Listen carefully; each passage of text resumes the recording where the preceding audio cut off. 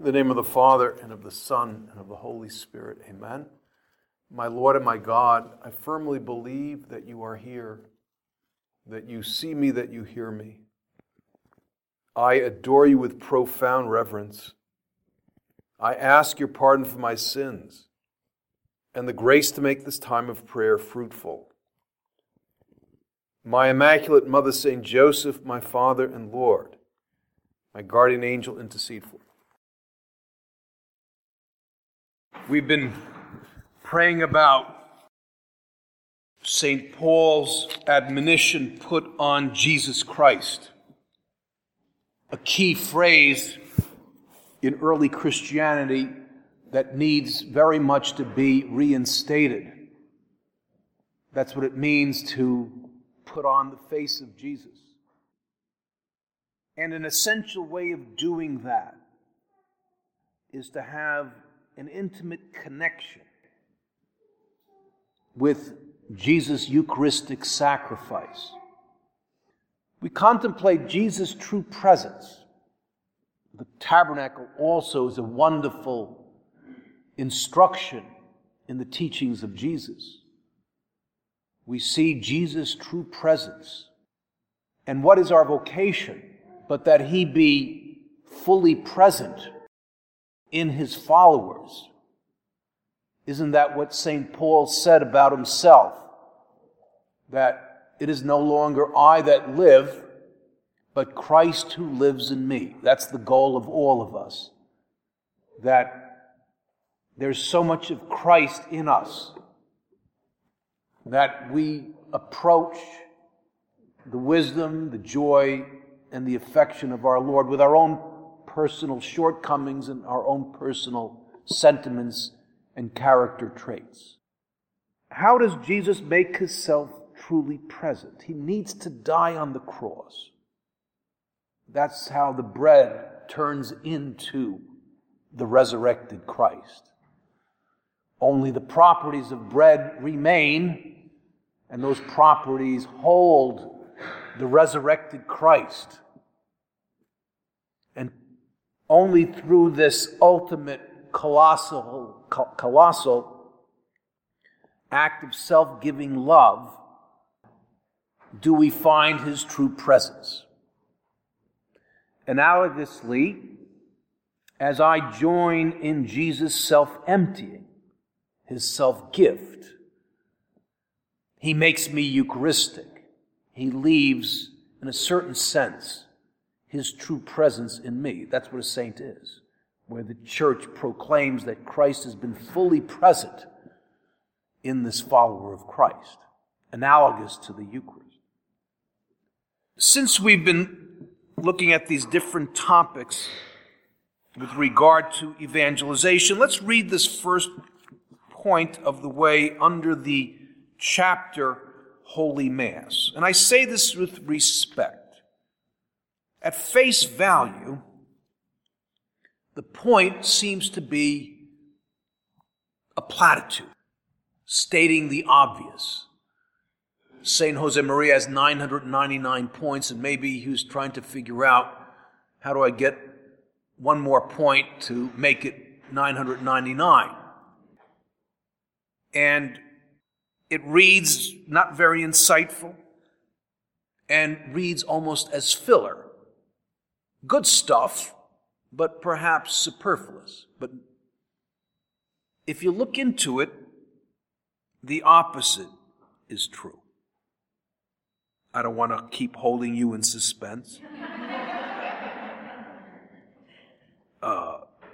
A very important characteristic of the apostolic man or apostolic woman is his or her love for the Mass.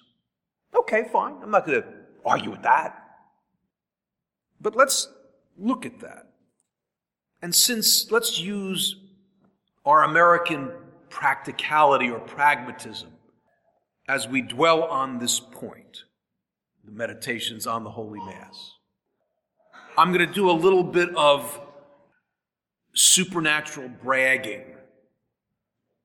I guess the Lord's going to reserve extra purgatory for me, because I exchanged words with 3 saints, and my father attended Mass of a saint who happens to be a stigmatist, Padre Pio.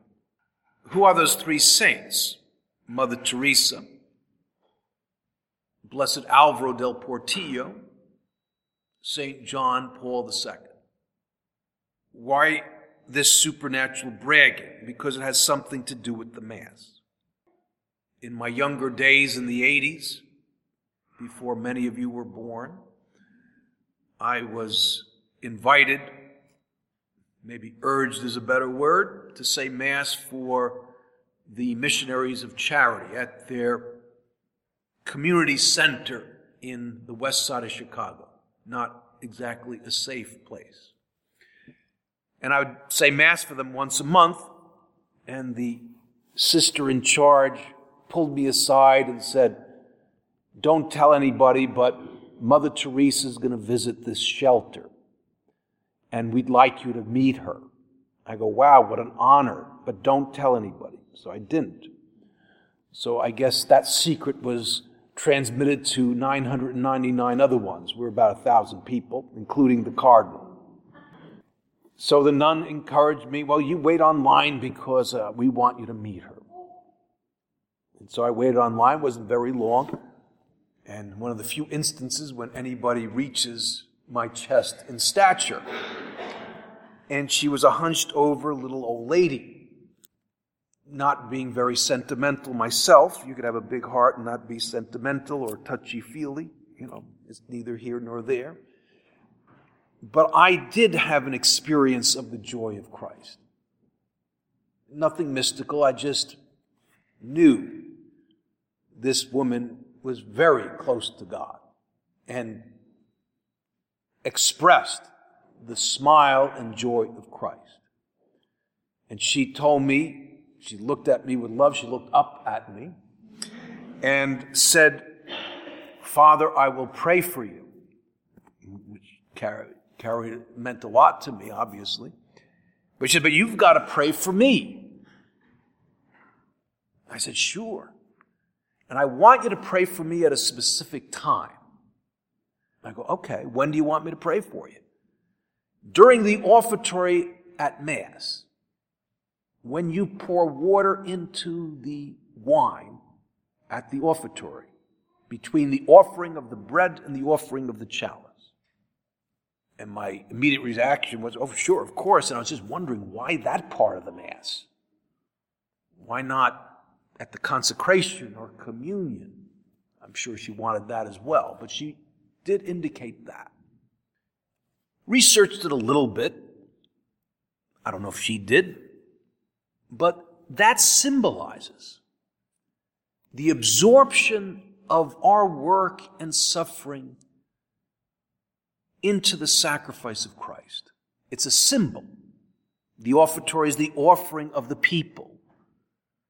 And consecration, I'll use modern parlance, is showtime. It's the real sacrifice in union with the offertory. And so basically, what she was saying is, pray for me so that my life of sacrifice, serving the poorest of the poor, is effectively connected with Jesus' sacrifice of the cross, because then its value increases exponentially. Even that word is inaccurate, infinitely. So that's saint number 1. Saint number 2 is a little bit more down to earth. Again, in the 80s. I was in Rome. I was chaplain for a group of university students connected with Opus Dei, the traditional Unive pilgrimage to Rome during Holy Week. You see the Holy Father, you see the prelate of Opus Dei, you pray at the different churches, etc. And Blessed Alvaro, who was the prelate of Opus Dei, whom we call Father, wanted to get together with chaplains for youth groups, young people. And so we have this gathering. And some of the guys there, as they used to do when I was studying in Rome, the prelate asked the father a question. Why? So people could get a good laugh on how I butcher Spanish. At least the Americans I was with had the knack of never learning the language completely. And they would usually get a pass because we were hopeless. I couldn't, I lost my own language because I didn't practice it and couldn't distinguish between Italian, Spanish, and Latin. I mean, you got the Italian outside the center, Spanish in the center, and some eager beaver professor would teach in Latin. So I was having a hard time. So one of the guys said, "Well, why don't you break the ice?" I go, "Well, why do I have to break the ice?" I said, I used to break the ice for years. No, come on. And then a little bit of a guilt trip. Well, make the Father happy. Don't you want to make the Father happy and give him a little bit of a joy to hear from you? You know, he has a soft spot for Americans, so okay, a little guilt trip. Raise my hand. How can we see more results in our pastoral work with youth? What must we do to get more results? Didn't like that question too much. Because in subsequent gatherings he said, you can't get caught up in results. So that was he was referring to me. And uncharacteristic because he was an engineer. So he never would answer a question immediately. He would really think it through and analyze it and elaborate. Where St. Josemaria would spontaneously give a quick answer. But this time it was, you could almost say, a knee-jerk reaction. He said, "My sons say Mass better." So I said, obviously he did not understand the question. I'm not asking a question about Mass, I'm asking a question about results. And so I'm looking at him. He said, "I understood your question. And I'm answering your question. Put more love into the Mass." So I was kind of dumbstruck. And he said, when St. Josemaria worked with youth, he relied a lot on the Mass, and the Mass took center stage in his work with youth. And then he went on to say, this doesn't have to be an indicator, but he said when they would serve Mass, the servers would be reduced to tears, and it wasn't because the Mass took too long. So anyway, fast forward 30 years later, and I'm at a workshop for Vicars of Opus Dei, and I'm at a meditation, and the priest was preaching on the Mass and said, many years ago,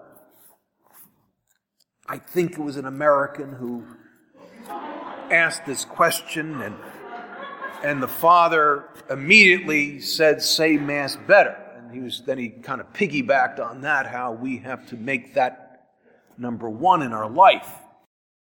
And then I'm at breakfast time, I hear within earshot, "I wonder who that guy was." And I said, it was me.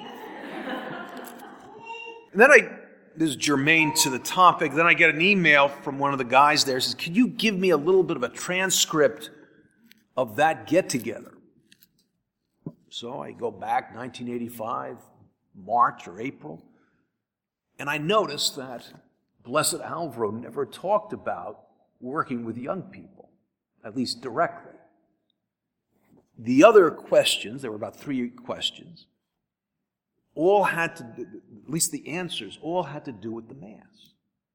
And so what is our Lord asking me? The Second Vatican Council says, our Plan of Life says, that the focal point of my life, of my spiritual life, is the Mass.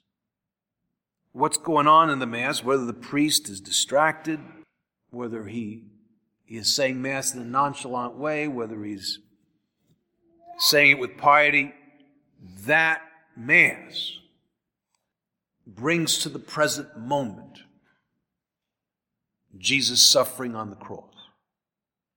We'll get into it a little bit and not go over time. Arguably, one of the greatest evangelizers of modern time was St. John Paul. And you keep hearing, oh, I was fortunate enough to be at his Mass. I was present at his private Mass. People ask me, have you seen John Paul? Yes, I could say that too. I was at a Mass, a smaller Mass for university students. And in his memoirs, he said that was his focal point. Everything was brought into the Mass. And he'd have this ream of papers of intentions that he would bring into the Mass. And St. Jose Maria, and virtually all the get-togethers we see in the movies, anytime someone has a problem, anytime someone needs a favor, I'm going to put that in the Mass. This is not to be emulated unless you have a mystical grace. My own father brought a young man with his father who died of leukemia to see Padre Pio in 1968, his last year. And they went to his Mass. I think the Mass was literally at least 2 hours, if not 3 hours. This is not to be imitated, but to be admired. Because that was the high point. And he would hear 16 to 17 hours of confessions every day. So there is a connection. So now this point has a lot more meaning. A very important characteristic of the apostolic man or woman is his or her love for the Mass. What is going on in the Mass, and how do I make it more the center? There's two mediums of self-emptying, self-giving, which we will celebrate in a few minutes when we have Mass. And that's in the offertory. The prominent word when the bread is being offered is my work. And the prominent image when the chalice is being raised is suffering. The red wine symbolizes blood. The chalice also symbolizes pain. Mention the gospel when Jesus, are you willing to drink of the chalice that I'm about to drink? So work and suffering are intimately linked with the Mass. The Mass is the same sacrifice of Calvary, but there's an accidental difference, and that accidental difference is key. What's the essential similarity? The priest is the same. It's Jesus. The victim is the priest, is Jesus. The altar is his body. It's the same. The temple is his persona. It's the same. The sentiments are the same. What's the difference? This is the sacrifice of Jesus in union with his followers, in union with his mystical body. And the more that these members of his mystical bodies are connected to this sacrifice, the more they're transformed. That's why Jesus says you must be like the grain of wheat. It points to the Mass. And in his gospel, when he institutes the Holy Eucharist, he says the following. And having taken bread, he gave thanks and broke and gave it to them, saying, "This is my body which is being given for you. Do this in remembrance of me." It doesn't say this in remembrance. Do this. It's doing. Pointing to the need for me to connect with his sacrifice. In a certain sense, what does the Mass do? Jesus moves over on the cross and leaves some room for us to get on with him. That's what the Mass is. And so I would say, I know we're running out of time, there's a remote connection to the Mass and an approximate one. The remote one, St. Jose Maria says that everybody, by virtue of their common priesthood, says his or her own Mass through their work and their suffering. And then they connect it. If it is, and we believe it is, it's the same sacrifice on the cross. And we may ask the question, because faith and reason have to mesh. He died 2,000 years ago. Our non-Catholic sisters and brothers, or non-Catholic Christian brothers and sisters sometimes say, well, Catholics want to repeat the redemption every time they have Mass. No, it's not a repetition. It's the same redemptive act. Well, how does that make sense? I mean, we're going to proclaim mystery of faith, so we have an out that way. But how does it make sense? The naked dead man hanging on the cross, if we're going to be theologically precise, is not a human person. He's a man, but he's not a human person. He's only a divine person. They went through that for centuries in the early church to figure that one out. And what does that have to do with the Mass? Well, as a man it happened in time, but don't forget, he's God. The person is God. And God's eternal. There's no time with God. God can transcend space and time. And so, yes, this redemptive sacrifice is eternal. And it's brought to the present moment at the moment of the consecration. My dark nights of soul, my physical pain, my tiredness is all part of me saying Mass or bringing that to the holy sacrifice. My professional work, even if I make my bed out of love, it could have an infinite value when I allow it to be absorbed by Jesus' sacrifice of the cross. Well, we conclude our prayer going to the Blessed Mother, the woman of the Eucharist, the title St. John Paul gave to Mary. And this oratory or this chapel has special meaning because Mary went to Mass in Ephesus and was celebrated by St. John. And so we ask Our Lady, the woman of the Eucharist, to teach us how to put more love in her Son's Eucharistic sacrifice. I thank you, my God, for the good resolutions, affections, and inspirations you've communicated to me in this meditation. I ask your help in putting them into effect. My Immaculate Mother, St. Joseph, my Father and Lord, my guardian angel, intercede for me.